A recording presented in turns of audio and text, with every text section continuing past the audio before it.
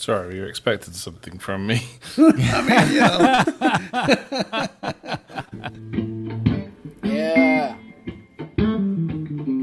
Ooh. Third Degree, the Third Degree Net Podcast. Third Degree, the Third Degree Net Podcast. Third Degree, the Third Degree Net Podcast. Third Degree, the Third Degree Net Podcast. Well, hello there, FC Dallas Curious fan. Welcome to another pre-Thanksgiving special of Third Degree, the podcast, episode number 86?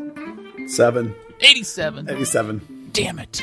I'm off by one. Hi, I'm Peter, and with me are my two buddies that I love to talk all things Football Club Dallas. First, I don't even know if he's used to this yet, this Thanksgiving thing, our English friend, Dan Crook. Dan, do you do Thanksgiving? No, not really. Yeah, no. I didn't think I was so. going to say, you ruined my thing. I was going to say I'm calling in from New York City at MLS HQ, where they're in the fourth day of rioting since everyone that wrote a story on the MLS Cup playoffs forgot that FC Dallas was taking part. Well, is there anybody left at MLS HQ to write a story since they fired so many people this week? Hey, Don Garber goes under many names here. Okay, all right. And I don't think Doyle's going to write one, or Weedaby. All right, and then, of course, your hero, my hero, everybody's hero, the good, the one, the only editor, founder, thirddegree.net, Buzz Carrick. Come in, Buzz. Hey, Peter, happy Thanksgiving. That seems like a good occasion to mention that if you like what we do, support us on patreon.com/third degree. Thanks to everybody that does, because they make this happen. Are you thankful for your Patreon subscribers? Oh, my gosh, yeah. In this time of COVIDness, yeah, I'm very thankful. You have no idea. Gosh bless the Patreon subscriber. Okay. Well, I assumed that we were going to come into this. I woke up this morning thinking, we're going to record the pod a day early, and we're going to talk about Dallas's big surprise in Portland and what's now happening going on. And then suddenly, in the biggest, most extreme Huntsman drop yet by Buzz Carrick, the breaking news that Buzz let everybody know earlier today, it appears that Brian Reynolds is about done as a Huntsman, and as none other than Juventus has got a giant Brinks truck backing up to Frisco to shell out some money for our young right back that we just got used to seeing for the team. Buzz, why don't you let everybody know what's up? Sure. Well, a slightly funny story about that is I was putting it all together during the middle of Lucci's conference call today, so I was only half listening to Lucci talk. But but basically, as well as anybody else that has watched Brian Reynolds play since he took over for Reggie Cannon, it's pretty obvious that the level is really high and that the potential is even higher. So since that happened, basically every single week there'd be more teams that would be coming in and watching and more interested, particularly European teams. And there's probably been 20 different teams that have come in that I've been told about that have expressed some level of interest. And then as time went on, it got whittled down as where lots of teams are still interested, but there are certain teams that came to the front in terms of here's how much money we're going to pay you. Here's how much money we're going to come in and offer. And a couple of days ago, there was a couple of teams that seemed like they were pretty set to come in at about 4 or 5 million. And then today, Juventus came in, with their number somewhere between 6 and 7 million. And not just the number, but with the attitude of we're Juventus and we have more money than you. And if anybody else tries to come in, we're going to come in bigger. So they really want this kid. And they appear ready to back it up. There are some other teams that are still in there, that are still trying to get in there, so we'll see what happens. And now, just like it did with Reggie, once these things get to this stage, they still take some time. You have to work out all the parameters, and the two teams have to, hammer out the exact details and so on and so forth. And FC Dallas is going to try and get a sell-on percentage because that's what they do, and that could affect the final number some, I suppose. But the kid's not going to be here past this playoffs. He's going to be gone this window. All these teams that have come in are 100% looking for now this window. So even if for some reason the Juve part falls apart and one of these other teams gets it done, he'll be gone and he won't be playing here past the playoffs. And on a side note to that, A lot of credit to the kid because this has all been going on this whole time, including in the playoffs, and he's still playing really well in a level-headed manner and doing the job that they're asking him to do, which is sometimes defensive, sometimes offensive. And it's not getting to his head, and he's not, doing some bad things on the field, trying to show off or whatever. So it's a fascinating situation, and it's not done yet, but Juve, the leader in the clubhouse, and is coming in pretty heavy with what is pretty good money for a guy who's played 14 games for FC Dallas. All right, so I think a really good question to answer, because I've seen this on social media since you broke the word. Lots of surprise about this news, not just the fact that it's Juve, but the amount of money, and then in comparison to the fact that Reggie ended up going for almost 3 times less than this, and ended up playing on a team in Portugal. So what are the differences between Reggie and Brian, and why would Brian, who's only been playing professionally at this level for a very short period of time, suddenly appear to have so much more value and immediately end up at a much bigger club? Well, first, Reggie's number went down a little bit because of COVID. I thought he would be 3 to 3.5, and it went down a little bit because FC Dallas wanted, again, the sell-on percentage, as they always do.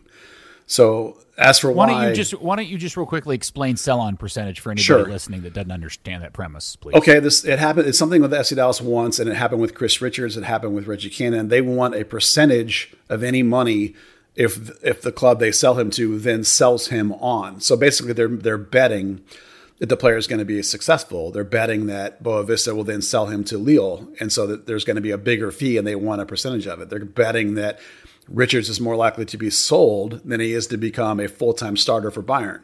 So they're giving up a part of their sale at the time for a percentage of any hypothetical future sale.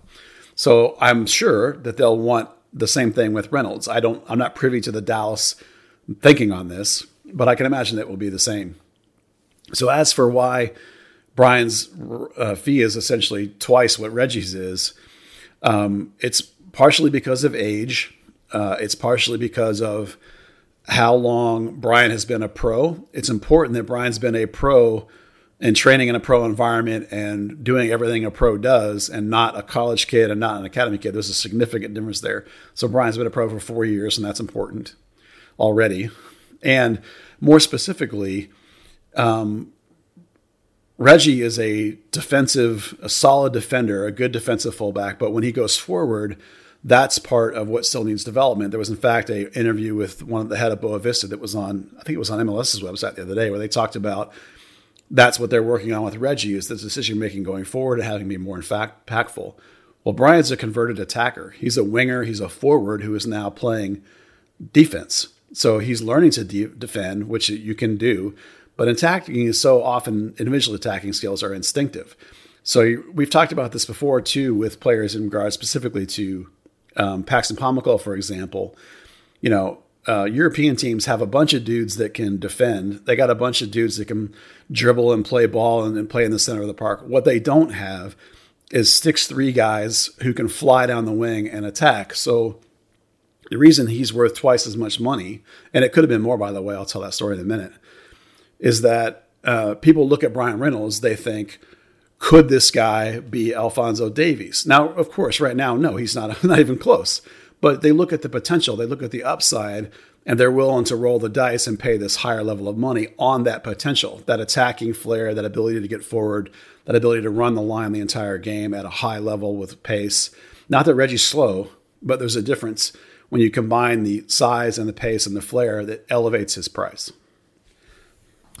Dan, are you surprised or taken back by the news today?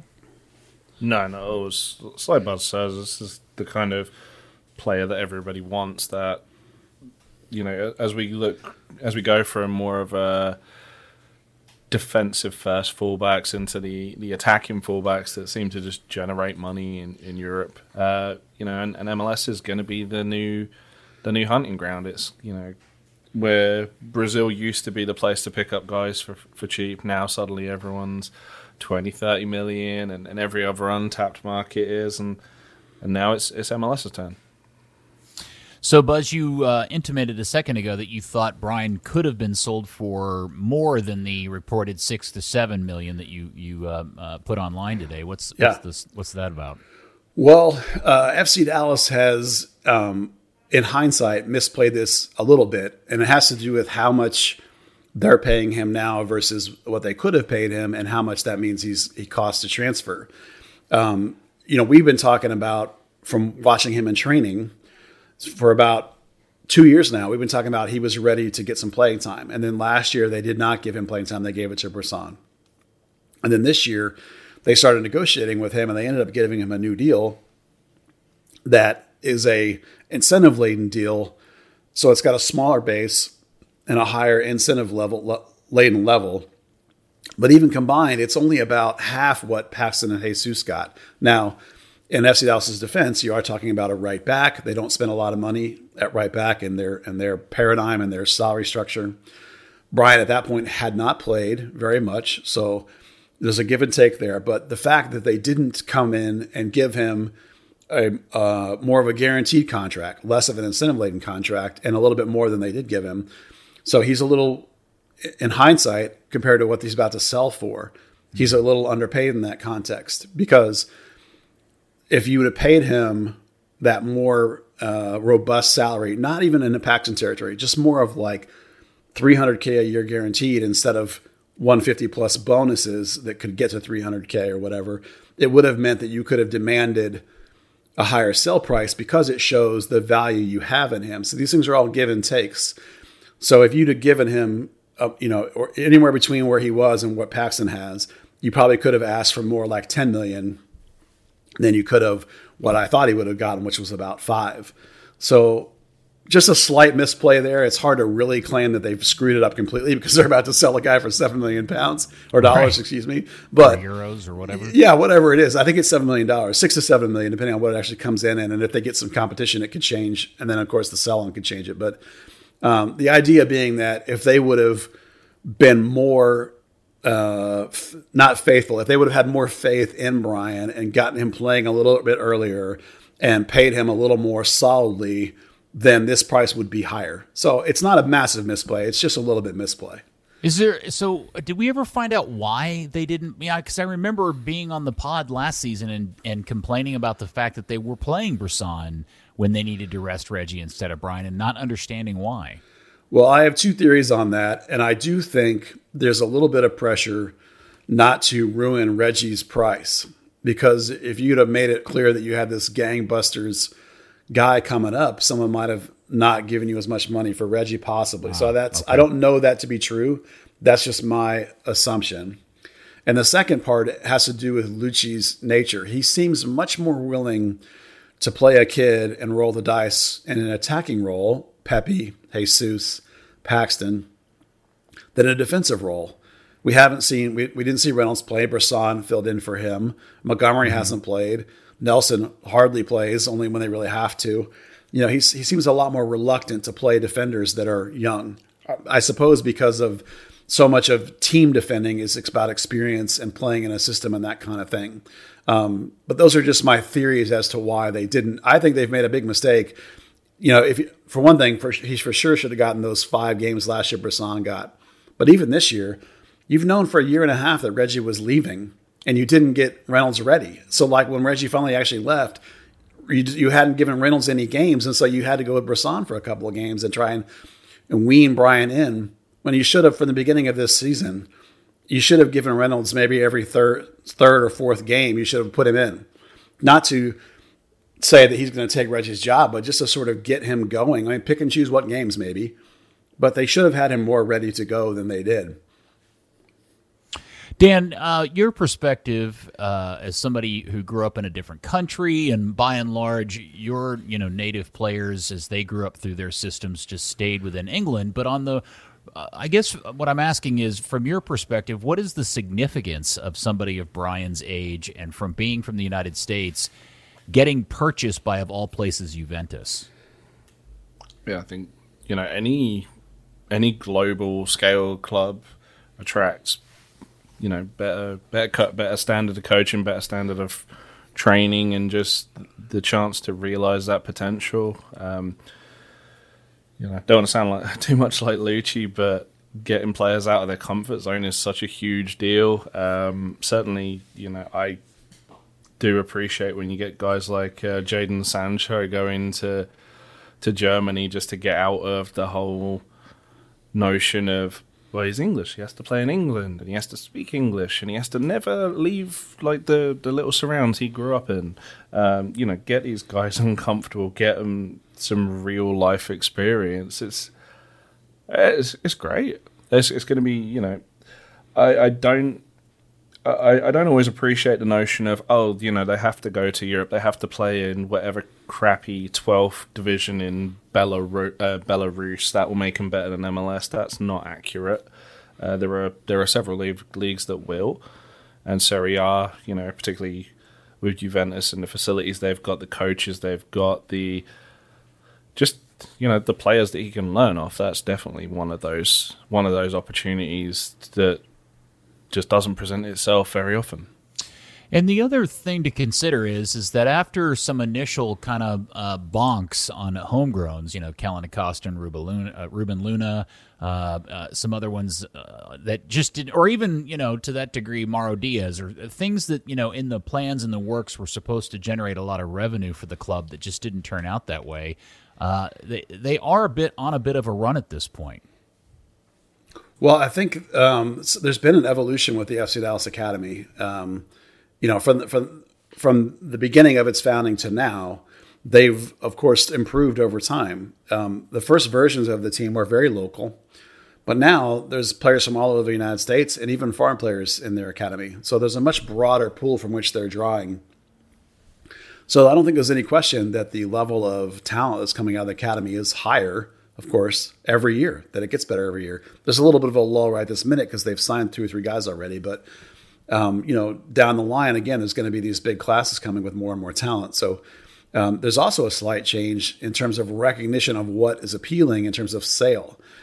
It's this idea that I talk about a lot, that it's like, what do we have that they don't have?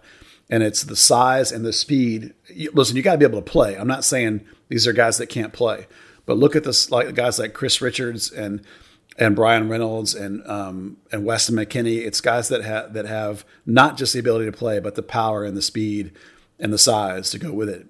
So you can see that it manifests itself in a guy like Justin Che, for example, who has a German passport, by the way. A guy. So that's another reason why. Yeah, that's the reason why they accelerated his signing, because of that German passport through his mother's family.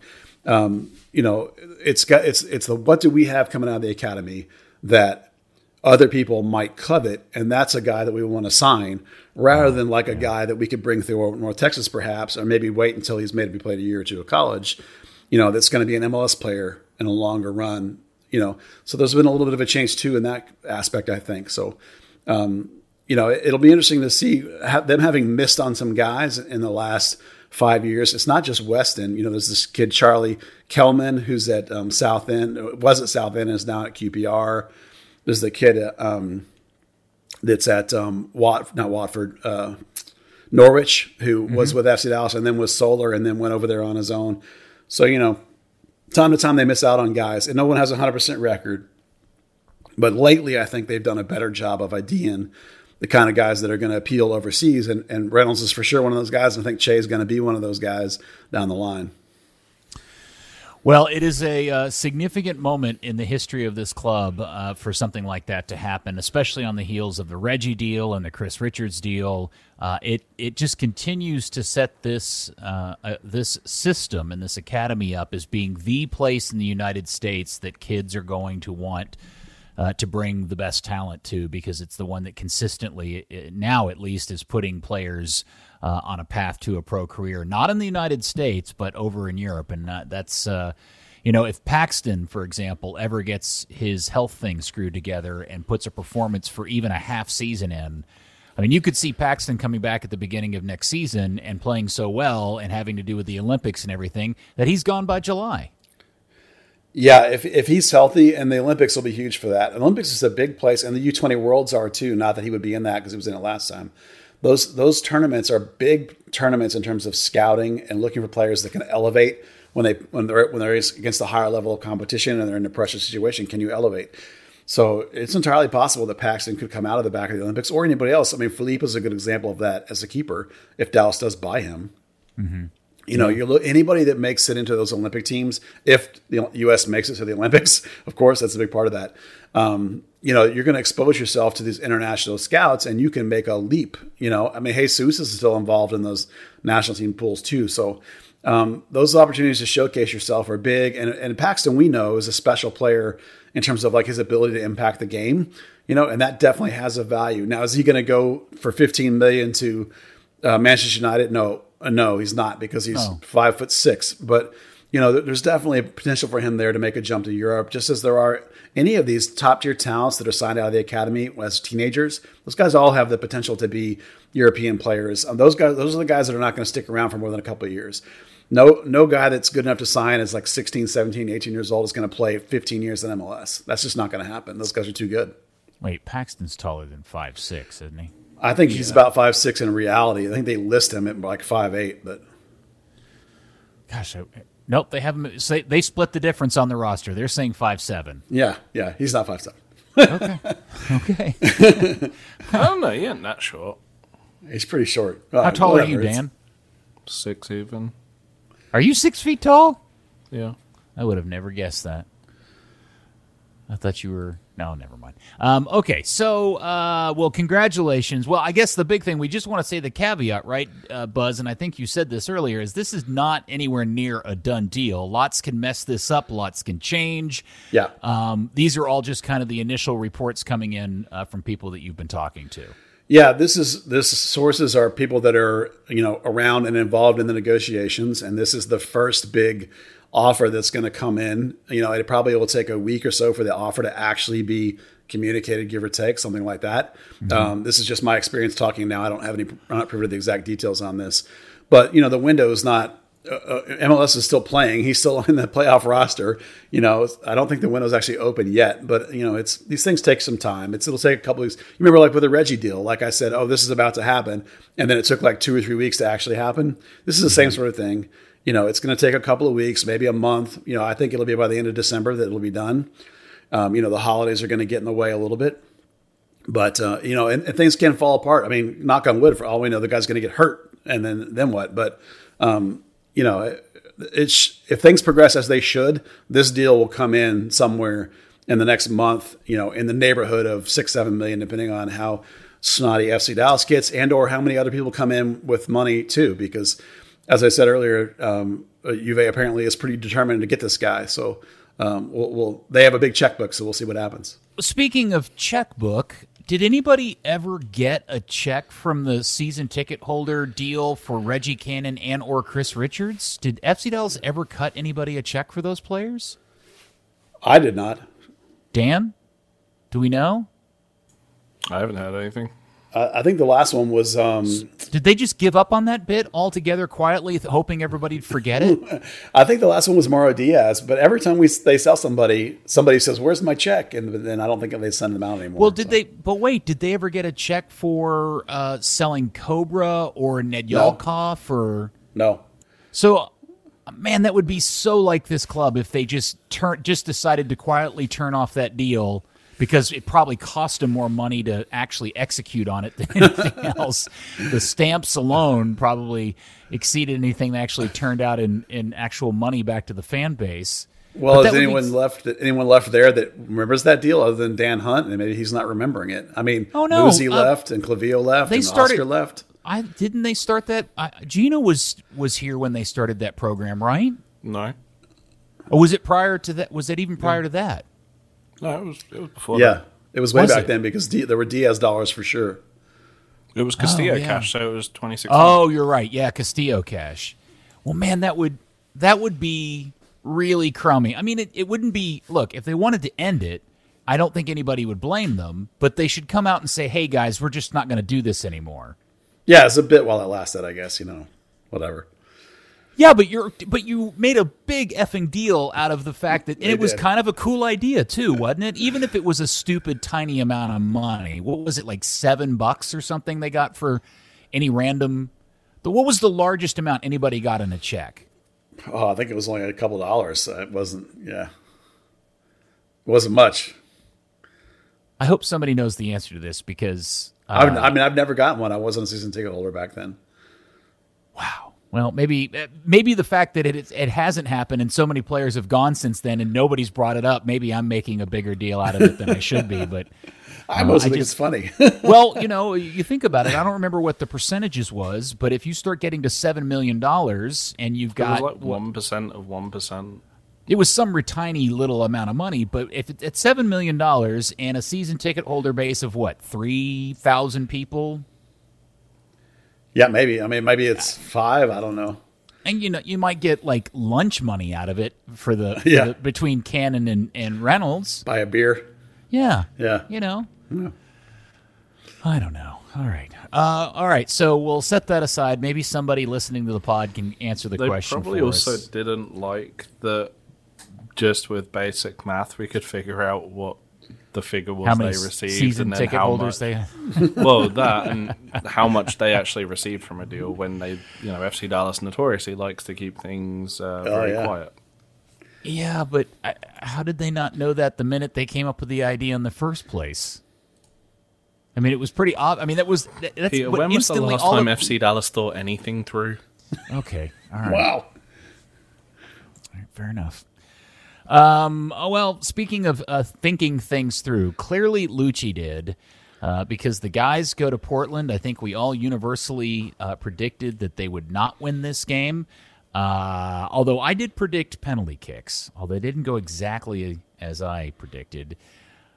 But Dallas does come home with a win, and they progress into the playoffs after getting to penalty kicks against Portland in what is one of the more impressive round of penalty kick taking I have seen in my life in any league at any level. They win that 8-7.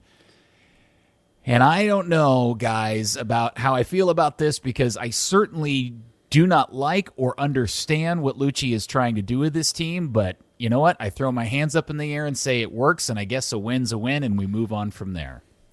Yeah, we on this podcast we talked for 2 weeks about how this was going to be a defensive game plan. When you've never won at a place or won once or whatever it was, I don't remember going in, and you have 1 or 2 road wins all year. It's not surprising that you go in with a defensive game plan.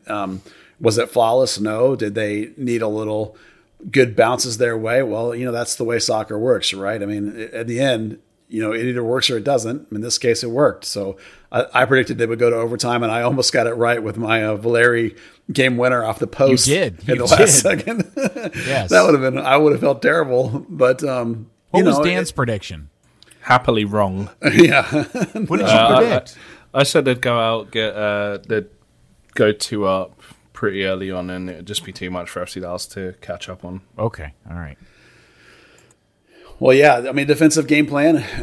The only really surprise was because we even talked about Reynolds at left wing, was that Barrios got dropped, which was a shocking development. I did ask around a little bit, and he's fine. Apparently, it's just coach's decision. So, definitely a defensive mentality, and boring, and you don't like it, but it worked. Yeah, but that's what I want to know. So the thinking is he drops Barrios because now he gets Fafa Pico and Ryan's Hollingshead playing those kind of those forward positions, but they're also noted for their defensive acumen, or at least effort. How about that? Their willingness to track back, and so that just gives them as much defensive posture and potential as possible in that lineup. Yeah, Fafa's the best pressing winger on the team, and one of the better ones in the league. And Ryan is obviously these days more of a defender than he is attacker. And also Ryan has an ability to come inside and combine. He's not necessarily like straight vertical.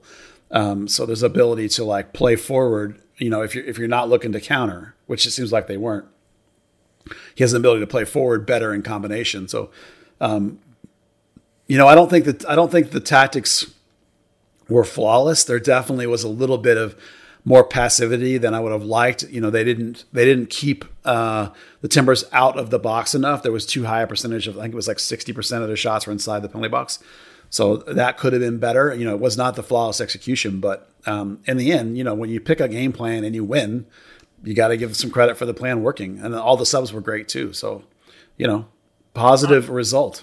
Okay, but come on. This is one of those classic soccer games where one team essentially is playing very defensively and is clearly not the better side.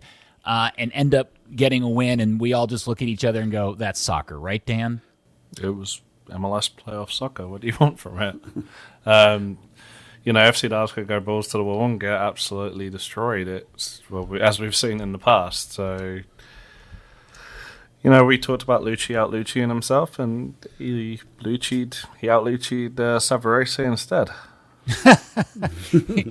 he did do that because as the game progressed on, and I don't mean to sound negative about a win, but it was not a performance. If this performance had happened in the middle of the season, yeah, you know what I'm saying? Like, I mean, look, there is no question in my mind that you can't look at this game and go, Jesus Ferreira was terrible, Ricarte was not very good, and you can sprinkle that across multiple players in this team because they only had 5 shots on goal, 1 in the first half.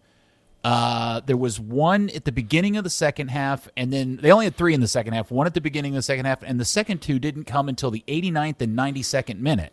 And then the last one was Hara's header in the 105th minute, and that's it. Well, it's pretty clear over the back half of the season that when they play a team that likes to use a similar sort of style to this, in fact, which is sort of a mid-block and counter kind of look, which Portland likes that. They did it against Nashville because Nashville likes that. They did it at RSL because RSL likes that. Basically, they're trying to do to these other teams what they do to Dallas, because when those teams do that to Dallas and they try and Lucci ball, whether it's home or away, they cannot break those teams down. So they've, of late on the road, they've been using this philosophy, and I'm not surprised he stuck with it, because when you don't get any results on the road all year, and then you get 2 of them at the very end with the new philosophy, even if they do require a really outstanding goalkeeper effort, and even if it does require some bounces going your way. I mean, you have to remember that Dallas has the second best defense in the Western Conference, and their offense stinks. Their offense is terrible. Yeah. So they're leaning into their strengths of a good defense and a quality goalkeeper, and it's not surprising. Now, of course, you need some breaks to win it. When you've won once at a place in a decade, you need breaks to win it no matter what happens, and that'll come up again here in a minute. But at the end, sometimes you just got to go with what you think is going to work. And we predicted Lucci would go this way, and he did, and it worked. It's not gorgeous, but they won. So quick thing on this, right? We all believe FC Dallas could have won that game, but when push came to shove, we all said they wouldn't. You've got the Athletic did their MLS Cup playoff preview and didn't even mention FC Dallas. MLS didn't mention FC Dallas when talking about anyone. They said, hey, LAFC, Seattle, and Portland, they'll just cannibalize each other and leave it easy for SKC. Well, that obviously hasn't happened. If there was a star above the crest and not on it, we could probably style point that. But until that's the case, they just went out and got the job done. That's all anyone's ever been asking. Yeah, and the thing that, and from my point of view, in terms of credit, was I found some of the substitutions very confusing. But man, when he finally got Tessman out on the field, Tanner had such a good positive game, and I was even really impressed by the limited amount of time we got from Tuamasi, who I couldn't figure out how he ended up playing center midfield on this team. But I'll be damned if it didn't work. Yeah, Tuamasi was an interesting sub. And by the way, I agree about Tanner Tessman. He was so calm and so composed. His penalty was just ridiculous. His ability to relieve pressure with the outlet passes to the Y, which is where all of Dallas's attacking was coming from, was really a big part of them actually getting forward towards the end of the game. But the best I can come up, and we've had two chances to talk to Lucci since then. In the post game, there were 30 people, and he got 3 questions in. And then today, he was 15 minutes late, and there were 4 questions, and the first 3 were about Diego Maradona. So we haven't had a chance to talk to Lucci at all yet. So the best I can come up with is, if you're sitting in a mid block and trying to get out a team out of that block, Tuamasi is his attacking style is pretty vertical, pretty direct. So if and when he does get a chance to get forward, he's going to be better than, say, Brandon Cervania in terms of I'm going to explode forward into the box and get an opportunity. Brandon's more of a build kind of player. So that's my assumption in terms of why Tuamasi's in there. The other part of it was something Lucci mentioned today on the conference call. The one question he got asked about the game was that Brian Acosta injured his same injury, which, if you remember, is a hamstring. He re-injured it in the pregame warm-up in Portland. So while he was there and on the bench, technically, he wasn't actually available. And Lucci says that it'll be almost impossible to get him available for the Seattle game. So that limited his choices in terms of who could come in there, which is why it was Tanner and why it was Emma coming into the midfield.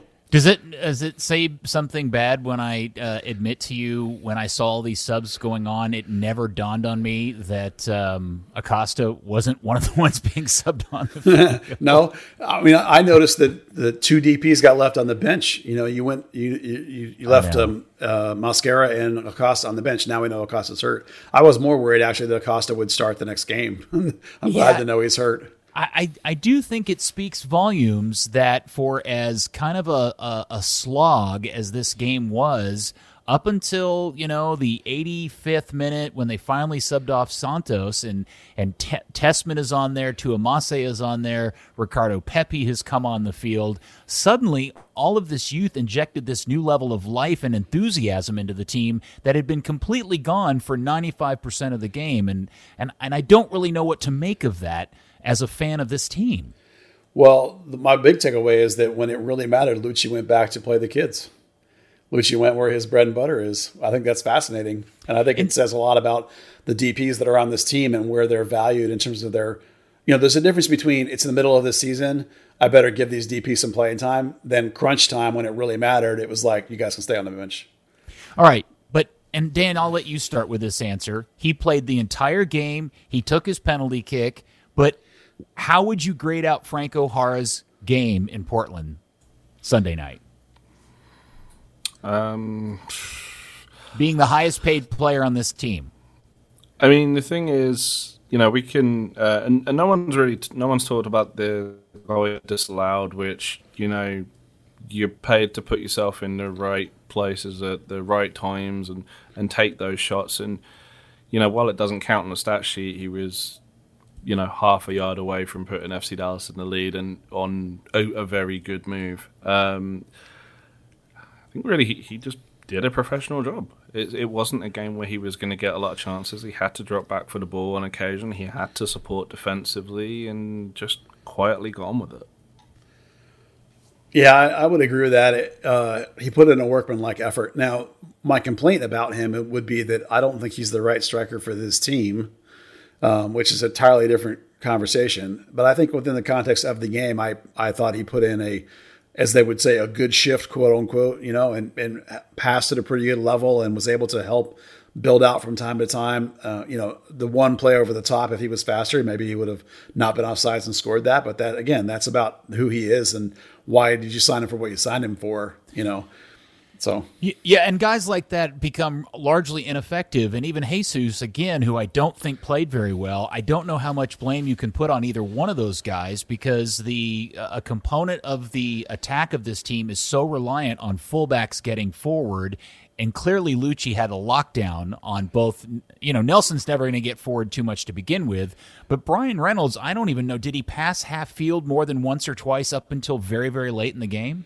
No, pretty much not. I mean, they definitely had asked him to be a stay-at-home defender until the goal happened. And then you could immediately tell they let him loose. And then he was going up and down the line gangbusters. They obviously, again, that comes back again to credit to Brian Reynolds when they asked him to play defensive, which doesn't look good at all for him in a game when all these clubs around the world are watching him, and he did it. And he played defensive and did a good job. And then when they told him to get forward, he went crazy. It's just...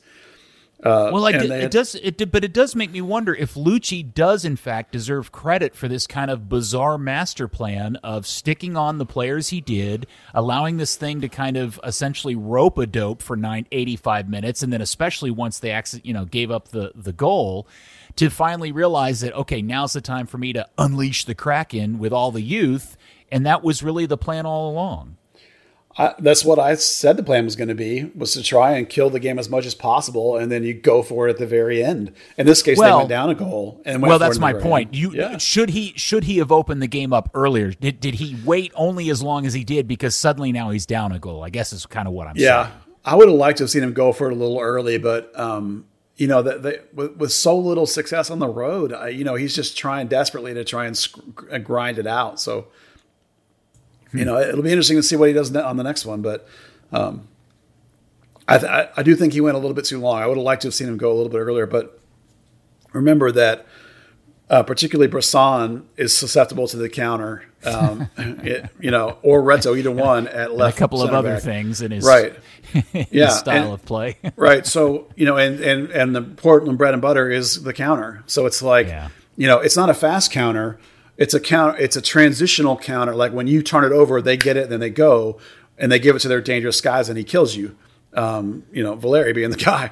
So when you're worried about that so much, their whole goal is to shut that idea down and give themselves a chance. And they did give themselves a chance. And I would like to have seen them go a little bit earlier than they did. But, it's hard to complain when they win, man. You win, you get credit. Yeah, absolutely. And it's interesting because, not that Giovanni Savarese ever looks like he's got all of his mental acuity screwed together when he's standing on a sideline, but man, all of those sideline shots of him looking so confused and bewildered as to what was happening in front of him were kind of fun and delightful to watch. Well, speaking of sideline demeanor, what do you guys think about how much Lucci talks? You could really hear it in this game.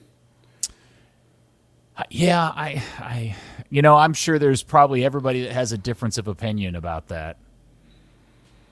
I don't have a particularly strong opinion about it other than I think it's his nature. I know when I was a player, not that I played at this level, God forbid.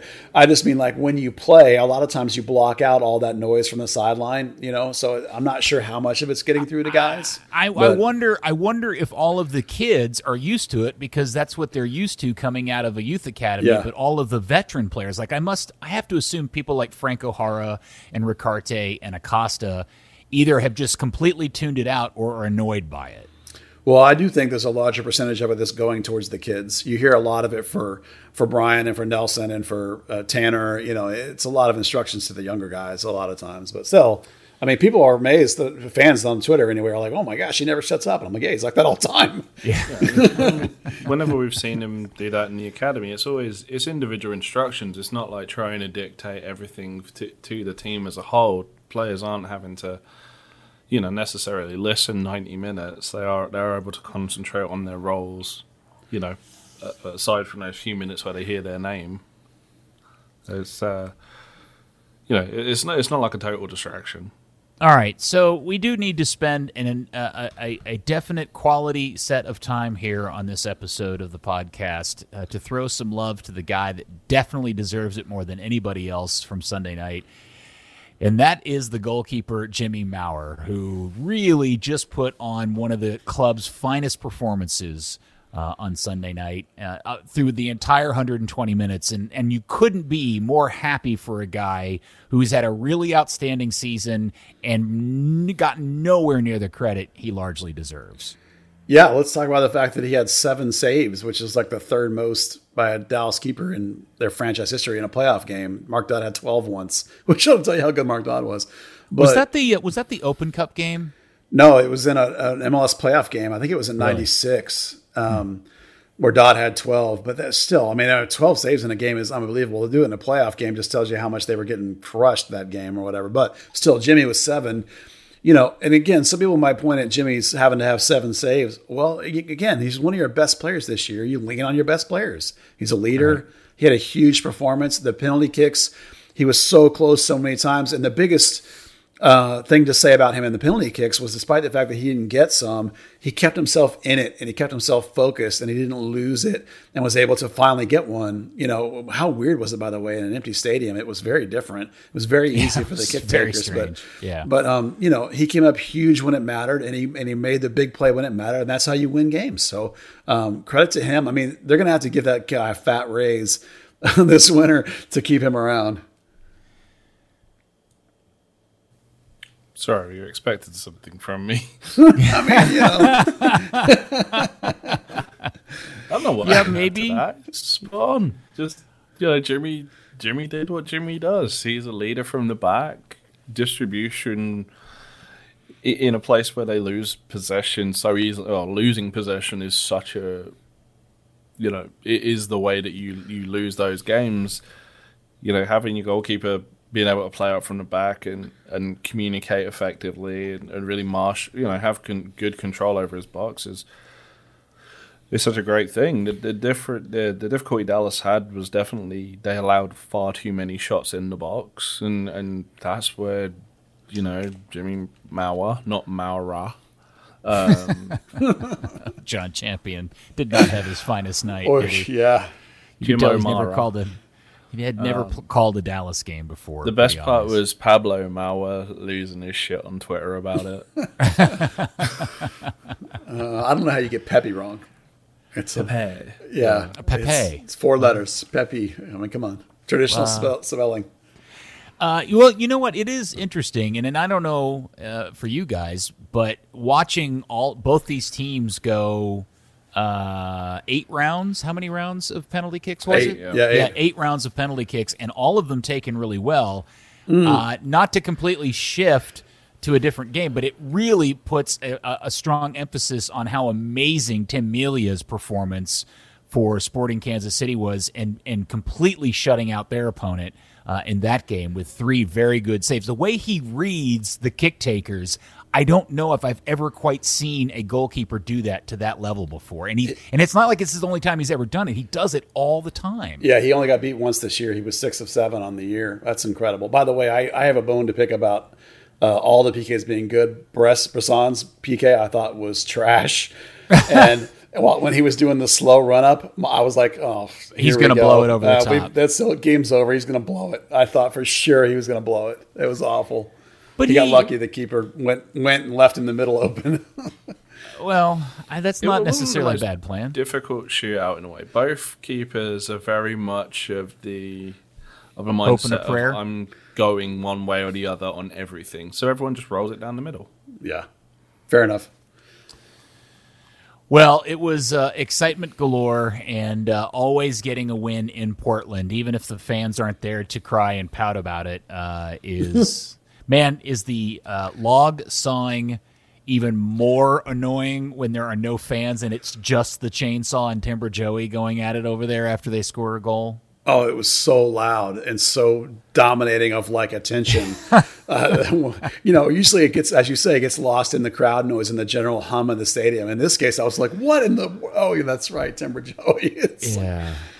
Yeah. Well, so there they go. They win the game, tie it. Now, what we didn't talk about was the final sequence, because I guess we should talk a little bit about the game of inches component of it. You mentioned Diego Valeri's. I think he was trying to chip the ball to the far post for a header or somebody to do something with it, but it almost went in, and that would have been the most FC Dallas of ways to lose a game. It would have been so perfectly FC Dallas. That's exactly the kind of thing that happens to this club over and over. Maybe we have a whole article about that, in fact. You can read about it. Yeah. I don't know if it would have been more of an FC Dallas way to lose or more of a Diego Valeri way of winning a game. Yeah, both. Yeah, both things. Yeah. But that didn't happen. And I still haven't been able to go back and get enough footage to watch the entire sequence to quite figure out why Matt Hedges is standing 10 yards deep into Portland's end of the field and Tanner Tessman is playing center back at this moment.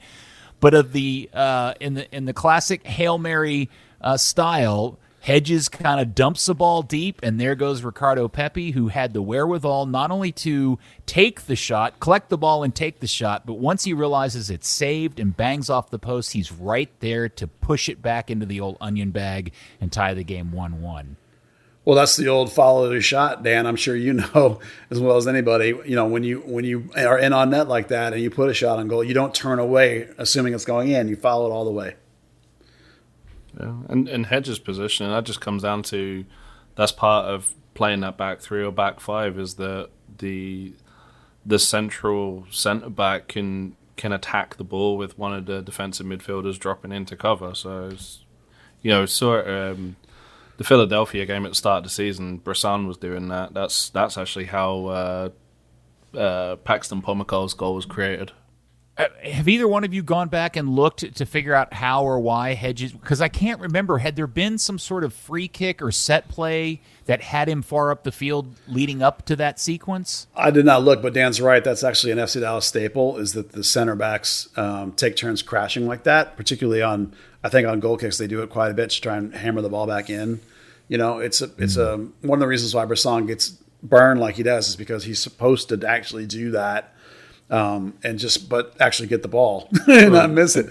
But on a goal kick, you want to have Matt Hedges or Ryan Hollins head onto that ball as well. So it's a perfect opportunity to get him into the midfield and to get that winner. Well, the weird thing is that the swap is with Tanner, because Tanner, as a really tall guy, you'd think he would be involved in that kind of thing. But a lot of that probably is, a wisdom and experience and knowing how to fight and battle for those headers in midfield, I would imagine. But that's something you would think Tanner would be better at, further forward in his career, probably. Well, it turned out to be quite magical, and again, always let it happen in Portland.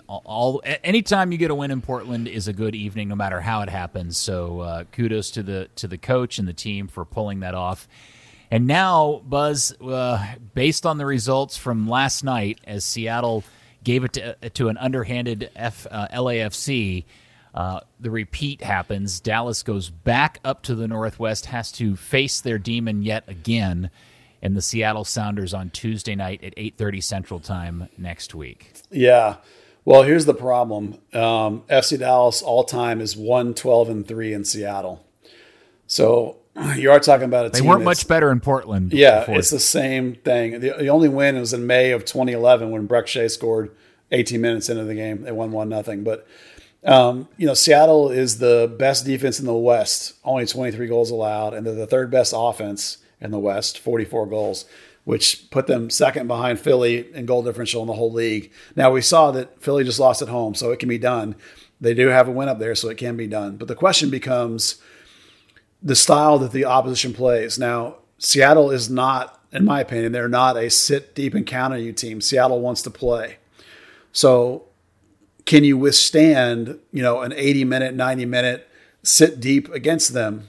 I don't know if you can withstand that. That you're likely to get beat 3 or 4-0 if you try and do that. My instinct is to put a guy in the midfield next to Santos with a double six kind of look, 2 holding midfielders basically. Somebody young like Tanner, for example. And I would have said Brian Acosta, just because it's Lucci and Brian Acosta, but the idea being to try and contain Ladero. If you put Tanner in there as a double six instead of Ricarte in that deep spot, and that would let you put Ricarte high and he could help relieve pressure. I think you have to try and bracket that part of the field, but I don't think you can sit deep. I think if you sit deep, you get wrecked. I'll try and dig out a little bit more as we go forward because the game's not till Tuesday about what Lucci might be thinking, but I don't like, in this game, I don't like the idea of going there and sitting deep. I think you get trashed. I think you have to try and play with them, which means like last year, you'll see, you might get a 4-3, but at least you're going to have a chance, I think, by trying to play. You have to sort of have the mentality you have at home, which is like they do against Sporting, because Sporting wants to play too. And Sporting's a good team. And this team this year, FC Dallas, they've had a pretty good run of playing against good teams that want to play. Dealing really well with Sporting is the big example. So I think their best chance is to try and play with Seattle, and as crazy as that sounds. So we'll see what Lucci does. I'm afraid that the end of this season grind has convinced Lucci that that's the way to go on the road. I just really think that's a bad idea against Seattle. Now, do you think there's any chance he just throws out the same starting 11 from Sunday? Chance, yeah, I think there's a chance. That goes back to the philosophy of when you win, you stick with what won, particularly if it's back-to-back road like this. Which is something he's done quite a bit, by the way. It is. But the difference is that the team you're playing is so different. It's not. I don't think Seattle's at all like Portland in my mind. Seattle tries to spread the field and create as much space as they can, and then they try and exploit. They move the ball around, try and exploit gaps on the run. I don't know that'll. Maybe a low block fits into that. This is where it can be hard to read Lucci sometimes because he hasn't been around a lot, and he's still. I know we joke about this a lot. He is still learning, so he'll completely change his philosophy sometimes from the beginning of the season to the end of the season. So I do think there's a really good chance that it might be this end of the season relative success on the road. Everything's relative on the road. Right. that he'll stick with Nelson not at left back and stick with Ryan on the wing and stick Fafa on the other wing and try and press that, try and not let them get forward, try and press, use that double six, probably Ricarte, try and contain Ladero a little bit. That's why I think Tanner would be so much better in there in that situation. But it's going to be, this is of all lineups at the end of the year, this one is actually, I find the most fascinating because of that idea that they can sometimes play up to the competition. So I'm actually really excited for it in that terms.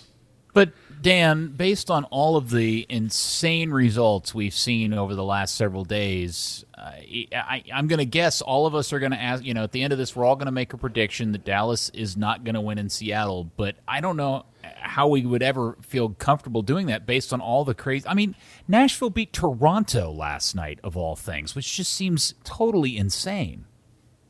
Well, I mean, the East is a little easy to go crazy. It's kind of just it's not really the same standard as the West, unfortunately. Seattle's a weird one. Definitely don't take anything from their game against LAFC. LA were about as good as a USL team. They were missing 5 players. They were awful. At the back, it was embarrassing. Well, it didn't help and they still could have tied it 3-3. Well, and it didn't help when Carlos Vela missed a penalty kick with easily one of the worst taken penalty kicks I've ever seen from somebody who is considered to be one of the best players in any league. Of that particular league. Goalkeeper holding on to the ball, standing on 2 feet. That's pretty embarrassing. Yeah, that was pretty bad. But between that, the Mark Anthony Kaye header in the last minute, I mean, that terrible team could have got a result. The big thing for me is going to be you've got a really, really pacey front line. I mean, especially when you've got Jordan Morris running through. Matt Hedges physically saves that back line.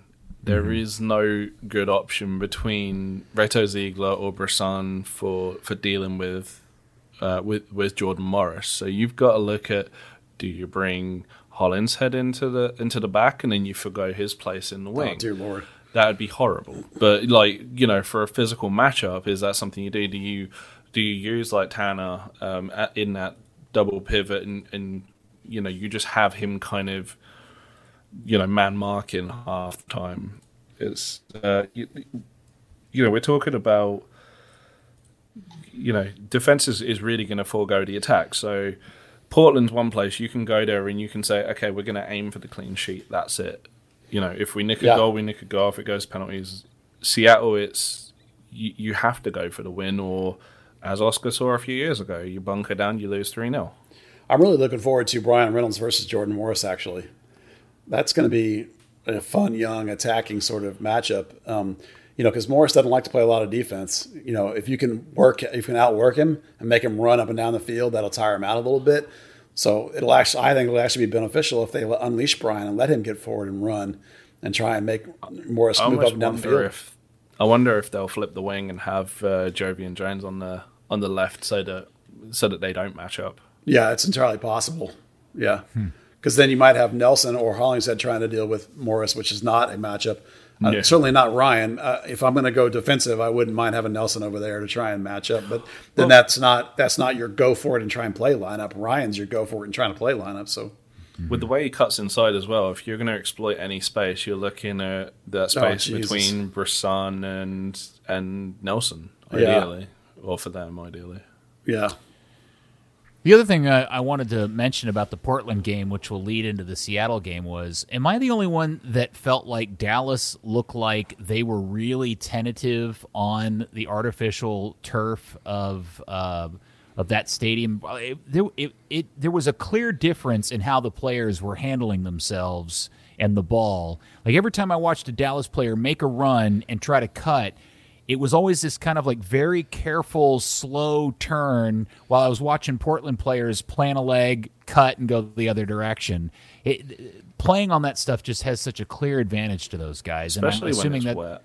But especially when, and it was raining, and I'm assuming it's going to rain because it always rains in Seattle. That just is such a huge advantage for those teams. I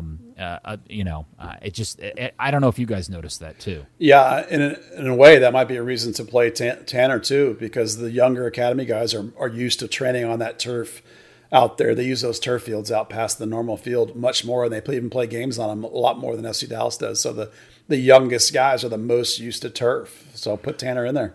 One thing is worth pointing out is that Lucci does use the fact that they do have the 3 turf fields. Oscar would never touch them. He absolutely hated even having them there. Didn't, he wouldn't put players at risk as he saw it. Lucci will have the guys out there just to get the touch on turf. Obviously, they get the day before, they're training the day before, but actually, it was in Seattle a couple of years ago. Overnight, they poured a ton of the rubber crumb onto their turf field, which slows it down so much, and suddenly, what little comfort FC Dallas had on that field was lost. All right, so Dallas goes back to Seattle, this scene of the crime from last week, and so many painful defeats. Yet once again, another opportunity. Tuesday night, 8:30 Central. And have they said what channel the game is on? No, it's on FS1. So they are saying that now, FS1. And if you're wondering in terms of betting lines, FC Dallas is plus 450 and Seattle is minus 154. Sounds about right. What's that in real money? It means that Seattle's favored by a lot. Yeah, that's a pretty big. But that's, listen, that's the thing Lucci was upset about last week. But you have to be honest with yourself when you're looking at the record at a place to play. You're looking at the fact that they're the much higher seed. That's a perfectly fair. It was perfectly fair that they were the underdog at Portland and no one expected them to win. No one's going to expect them to win this game either. But you know what? Thrive on that.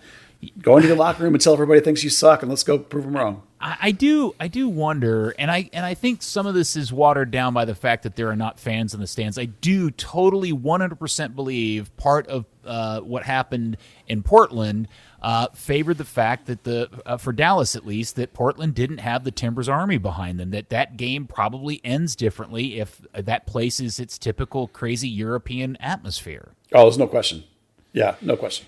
But what then leads me to this question, which is I think we've all really enjoyed this single game knockout tournament style for MLS playoffs this year. And, there's been lots of chatter online if they should retain this moving forward, because certainly the value of having a home game will change the advantage for the home teams exponentially in a future set of playoffs if, in fact, they chose to do that instead of doing the home and away set system they've been doing. Oh, man, I love it. I mean, look, there's no question that the more games that you have in a series, the more it favors the better team. That's why you have 7-game series in other sports. So if you have 2 games or 3 games, the better team is more likely to come out on top. That's what's so much fun about cup competitions. And this MLS playoff is the first time we're really seeing, I think, the crazy awesomeness of what a cup can be. And I hope they keep it. I mean, I hope the Open Cup turns into this too, but I hope they keep it because it's been so much fun to watch all these teams cratering and all the craziness, all the insanity of one individual game being everything. It'd be weird if they changed it back. I mean, they made such a deal of changing it to this much better way that actually rewards home advantage, and then to say, well, the only chance we got to see it was with the bizarre Eastern Conference setup with COVID, so we're just going to go back to the old way now instead. But wait, hold on. I just want to make sure the playoffs for this year was the normal setup until COVID. No, it was always going to be single game knockouts this year, even prior to the pandemic. It was going to be top 7, 7th and 6th playoff for a playing game, and then misses the first proper round. It was kind of a weird setup, but it was all one game. Really? Okay, I had forgotten that. For some reason, I thought the single game setup was a byproduct of COVID and trying to limit the number of games. I had forgotten they had set that up from the beginning anyway. Okay. Well, it is better, absolutely. Although I'm sure, look, I felt really bad for Toronto last night just simply because that's a team that's been essentially away the entire year, having to be away from their families playing here in the United States. And, man, that's a big ask for a team to have to go through that, especially playing a Nashville team that, has got its act together. Yeah, I felt bad for Philly, who's been quote unquote the best team all year, and then now they're out because of the craziness of a 1-game knockout. But it's fun. Well, that's also the supporter shield curse, right? Yeah, yeah, for sure. Well, it does set up some interesting conference semifinals. I think Sporting in Minnesota looks to be a really good game. Orlando, New England with Gill back looks like a completely different team. You got Bruce Arena running things. That's going to be a fascinating game. And Nashville and Columbus. Nashville is playing so well and so organized. And so unexpectedly to this level that's going to be a great game. And then Dallas and Seattle, you just don't know what. It'll either be a blowout or Dallas will turn it into a game like they did last year and make it super exciting. Yeah, the biggest question is going to be which one of Nashville or Columbus gets to wear yellow. I mean, that's huge. Well, I would assume Columbus because it's Columbus yellow, will, right? yeah, probably because they're home field. So have we all planned out the route to the inevitable FC Dallas hosting New England in MLS Cup, just to go with all of the US Open Cup finals and everything else? Oh, it would be a lot of fun. Somebody told me today that they said they had heard, and this is somebody that is within the organization, said that there is a running rumor that Toyota Stadium was still, at least as of a few weeks ago, was still being considered a location potentially for MLS Cup. And I wondered if maybe that was a plan B set up in case Toronto or Montreal made it to the finals and they needed to play somewhere that wasn't in Canada. Yeah, that would make a lot of sense. I mean, it's a decent facility. It's not going to be busy because they don't do much else there except for, the D2 championship or whatever it is. That's not till May now. So yeah. There's no chance that there's no chance they play MLS Cup anywhere other than the home stadium of an American, one of the U.S. based teams, right? Well, it has to be. Now there's no Canadian teams left. Well, it's not just there's no Canadian teams. It's like all the support that you'd have to take to it wouldn't be able to get in and out of Canada. I mean, it'd be impossible. Yeah. But I mean, now it's easy now. I mean, all Canadian teams are out. So fascinating. The only thing I could think of would be like, what if it's a team that has a 0 fans in the stands rule? And it's like, well, if we do it in Dallas, at least we can have. Well, they're probably also looking for a backup plan just in case you get something like New Mexico had to shut down the other day. Yeah. Okay. Maybe that's what it is. Because now we've got the New Mexico Bowl's going to happen in Frisco as well as whatever the other bowl game is. Two crappy schools and whatever. And then there was, on a weird day, because this is also the day that Diego Maradona died, and everybody's, revisiting that story, the Brian Reynolds story, but also Dallas did another piece of business today, Buzz. Yeah, I tried to slide this one in under the radar, under all the other news. They finally transferred Pablo Aranguiz to UD Chile. So, I mean, that was a thing that's been coming for a year. They've been saying all year long that they wanted to buy him. They were balking a little bit at the reported price of $1.5 million. They were trying to negotiate that down, and then he got hurt, and there's no way they were going to pay that. So they extended the window, and then they were trying to extend the loan, and then there was a report that they bought half his pass. The only thing we've ever gotten from FC Dallas was this tweet today in this very short article that says they've completed the transfer of Pablo Aranguiz to UD Chile, and we're not going to tell you anything else about it. Terms are not announced. So we have no idea if this half of his pass is real. I mean, it would make sense that might be a thing that could facilitate it. Like, Dallas, they love the sell on. So did they sell half of him and then let's let him go? And this way we can get a little bit more if they sell him to Europe or something, So unless we get some reporting out of South America with some details, all we're going to know is Aranguiz is gone. But he was never coming back here anyway. He kind of burned his bridges.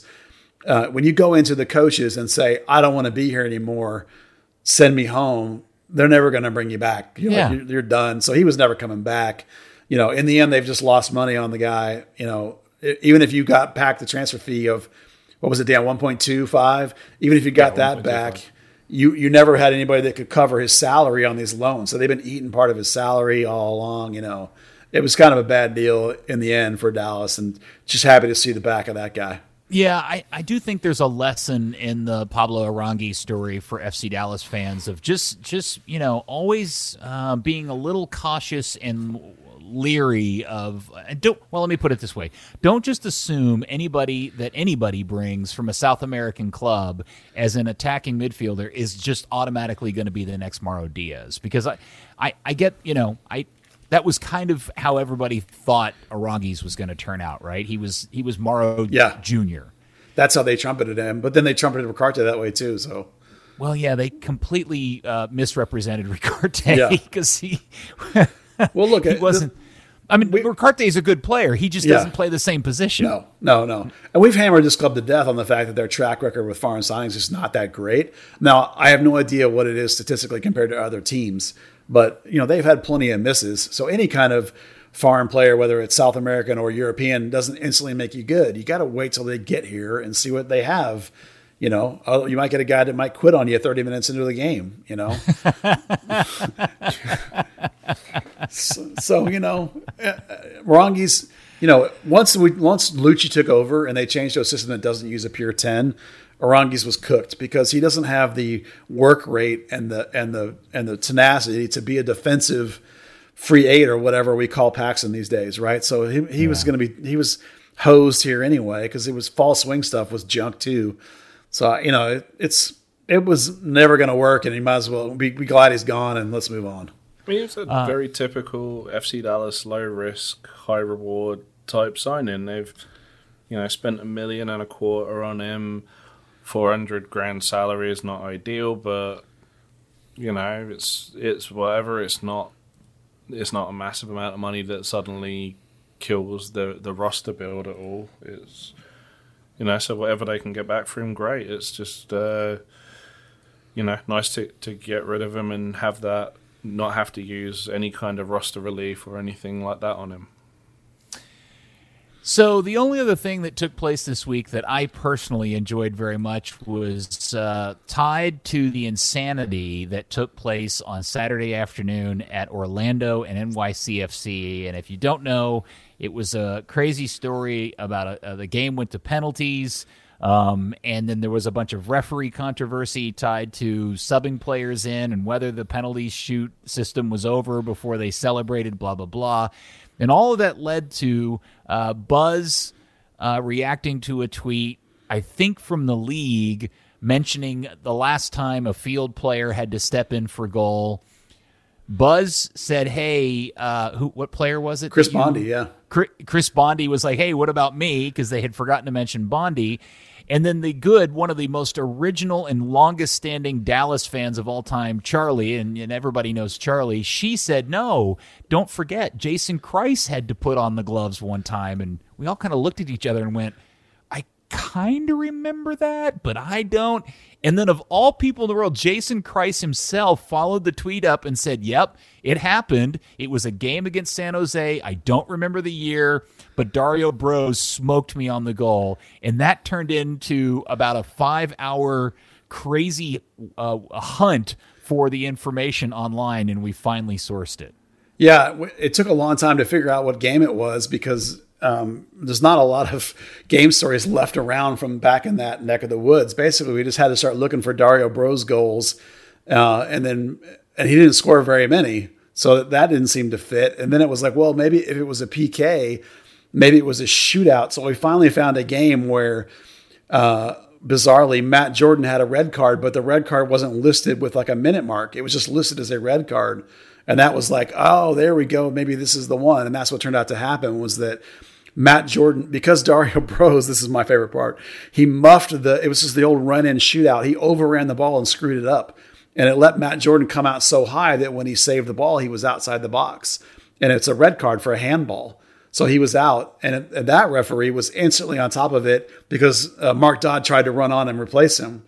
And he instantly said, no, you can't. And you could see in his mouth, it has to be somebody on the field. So I don't know why they came up with it. Was Reggie Ruddy, who was the referee at the time, and it was funny to see him immediately know the rule and go, no, you have to be a player on the field, which was a stark contrast to what had happened in the Orlando NYCFC game when Alan Chapman clearly didn't know the rule, or at least somebody was confusing him about it. Well, they gave Jason Matt's jersey so that he would have a keeper jersey on, and then I guess Matt's gloves were taped because he couldn't get them off fast enough, so Dodd gave Jason his gloves. And so Jason puts those on. And the shirt, of course, is huge because Matt Jordan's a much bigger man than Jason Christ is. And he got a goal. He tried to do his best, and it was not very good. But it was great to have that interaction with Jason and hunt that down. And then El Jefe, our friend Dustin, has a lot of games on server, and you were able to find it and clip it for us. So that was a lot of fun. Yeah, that I have. Dustin was nice enough to give us access to his server. He's got games running from the original debut season all the way up till I can't remember. But yeah, there it was, and it happened. It took forever. Like, I was trying to source the information through Transfer Market, just looking at Dario Broza's scoring record, and I couldn't find a game that he had scored against Dallas except for a game earlier that year, but it was in the run of play, like in the 14th minute. Yep. And the way that MLS was keeping records of the old MLS shootout doesn't show up in those stats. So trying to find the game was really complicated. But then when I finally saw the video because there's so much great stuff in the video. And then I clipped a section of it, and it starts with I had forgotten about Treyes, that the guy with the dreadlocks that played forward for Dallas back in that year. I'd totally forgotten that guy. Do you remember him? Yeah, JJ Treyes, yeah. Yes, and then he does this beautiful run up in the shootout. He chips Cannon with this beautiful chip in the right before the issue, the incident with Matt Jordan and Bros happens, and there's all kinds of great stuff in there. So if you haven't seen it, go to Third Degree on the Twitter account and watch the video, because it's pretty classic stuff.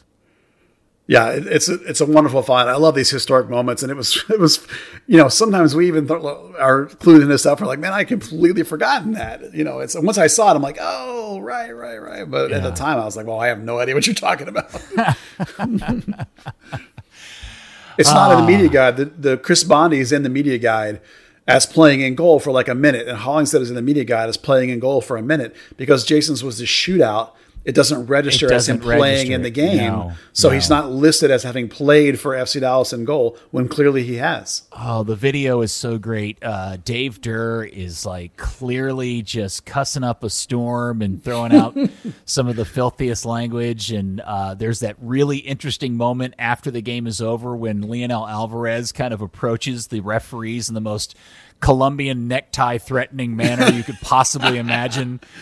And Jason's just smiling and enjoying the whole thing, and it's so great. The other note is, I don't know if anybody noticed it. Did you notice how quickly? Because remember, Mark Dodd at this point had lost his position to Matt Jordan and was backing Matt Jordan up. And I seem to remember there was a bit of hard feelings about that. How quickly Mark magically appeared on the field as soon as they realized Jordan had been ejected from the game. Yeah, he tried to get in, and the ref was like, not having any of that. No. Yes. Mark wanted on that field in the worst possible way. So there's so much Dallas burned gold in that video. So go check that out. Dan, those were the good old days before you came stateside, my friend. You missed all the good stuff. It was kind of funny. I had a newfound appreciation for really what we and all our colleagues do in the media. We were looking for different dates and stuff, and I was looking through the Dallas Morning News and Fort Worth Star-Telegram archives, and I was like, okay, the game was, I think you told me a date, and I looked that date, and I was like, that's weird, there's no mention of it this day. Next day, no mention. Day after that, no mention. 3 days later, oh, yeah, here's like a paragraph on the game 3 days before. Yeah.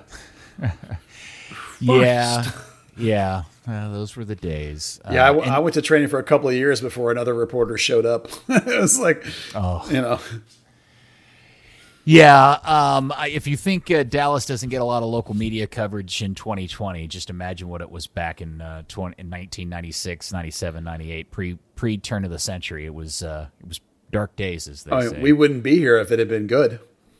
Third Degree wouldn't be here. Yeah, that's true. I mean, you largely started it because there just wasn't anything else. There was nothing. Yeah. There really wasn't much. I mean, it was interesting because the Dallas Morning News did have a full-time beat writer in Steve Davis up until the buyouts happened. I can't remember when the buyouts happened, and Steve left the paper, and they got rid of the position.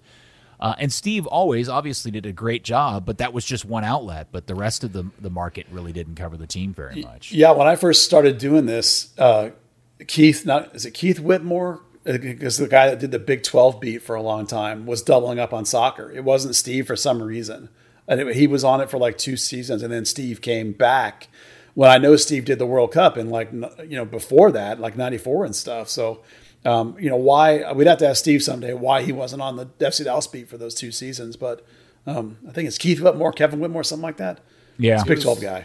It's kind of funny. I was looking back through all the archives for something I'm working on, and 95, like all the build up, so much coverage. Gets to 96, first game, tons of coverage. Second game, a little bit of coverage. Third game, nothing. And then you get like weeks where it'd be like the DMN does something.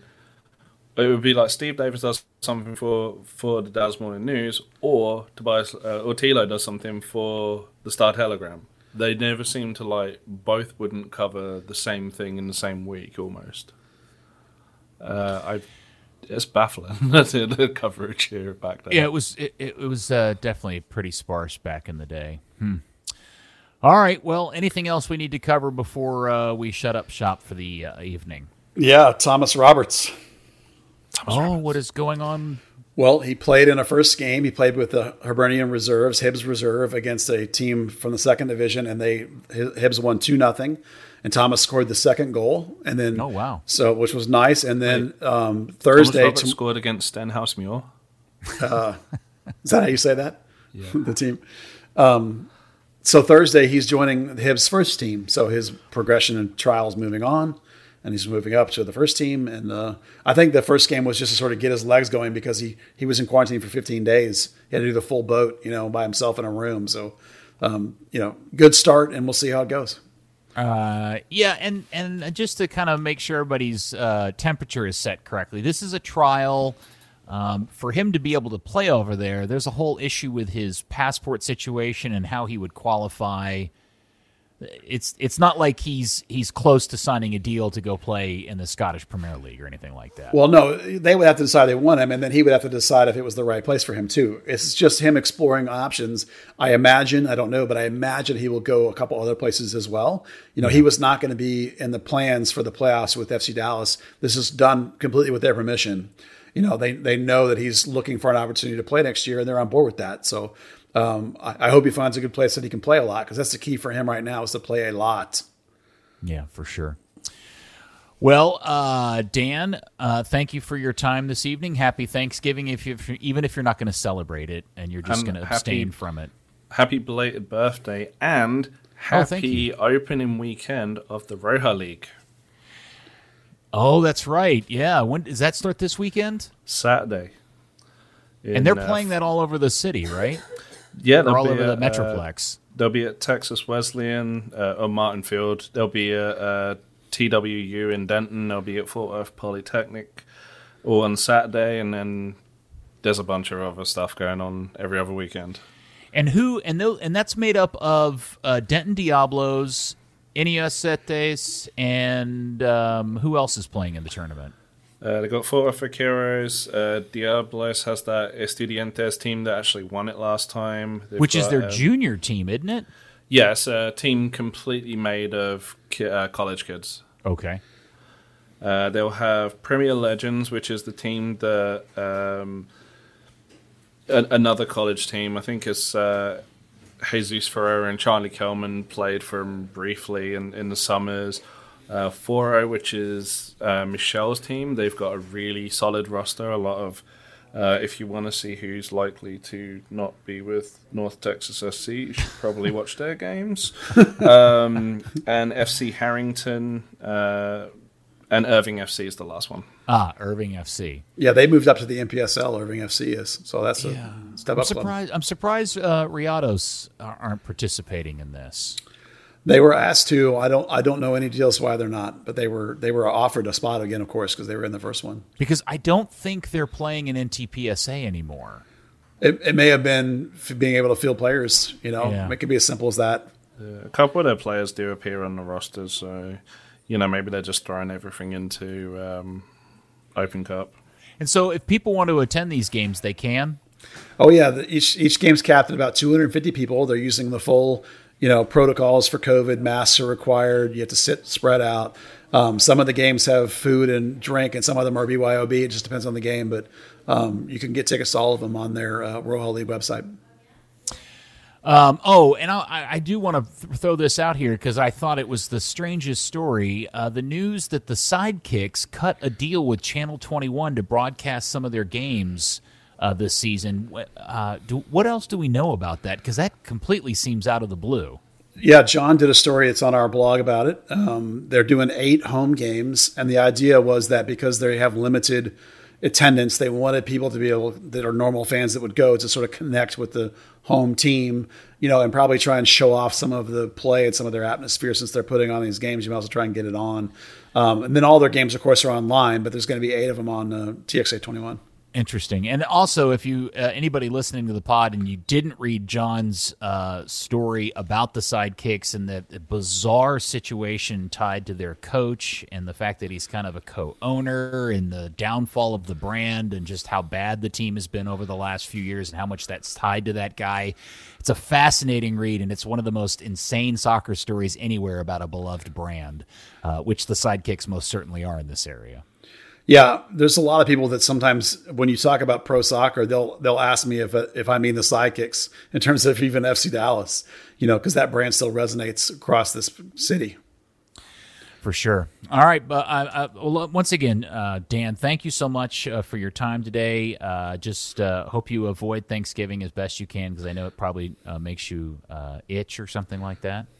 Nah, not really. I mean, you just do what we do for Christmas, so it's great. I get 2 Christmases. Okay, fair enough. And well, thank you, and enjoy your Thanksgiving holiday. And Buzz, thank you. Congratulations on the big scoop today, the Brian Reynolds news. You were the guy that broke it, and everybody else had to follow. So kudos to you on that. Thank you, sir. And once again, everybody, if you like the work we're doing, please support us at patreon.com/thirddegree.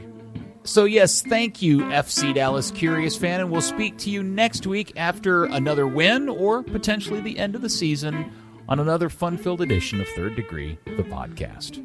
Doubt them.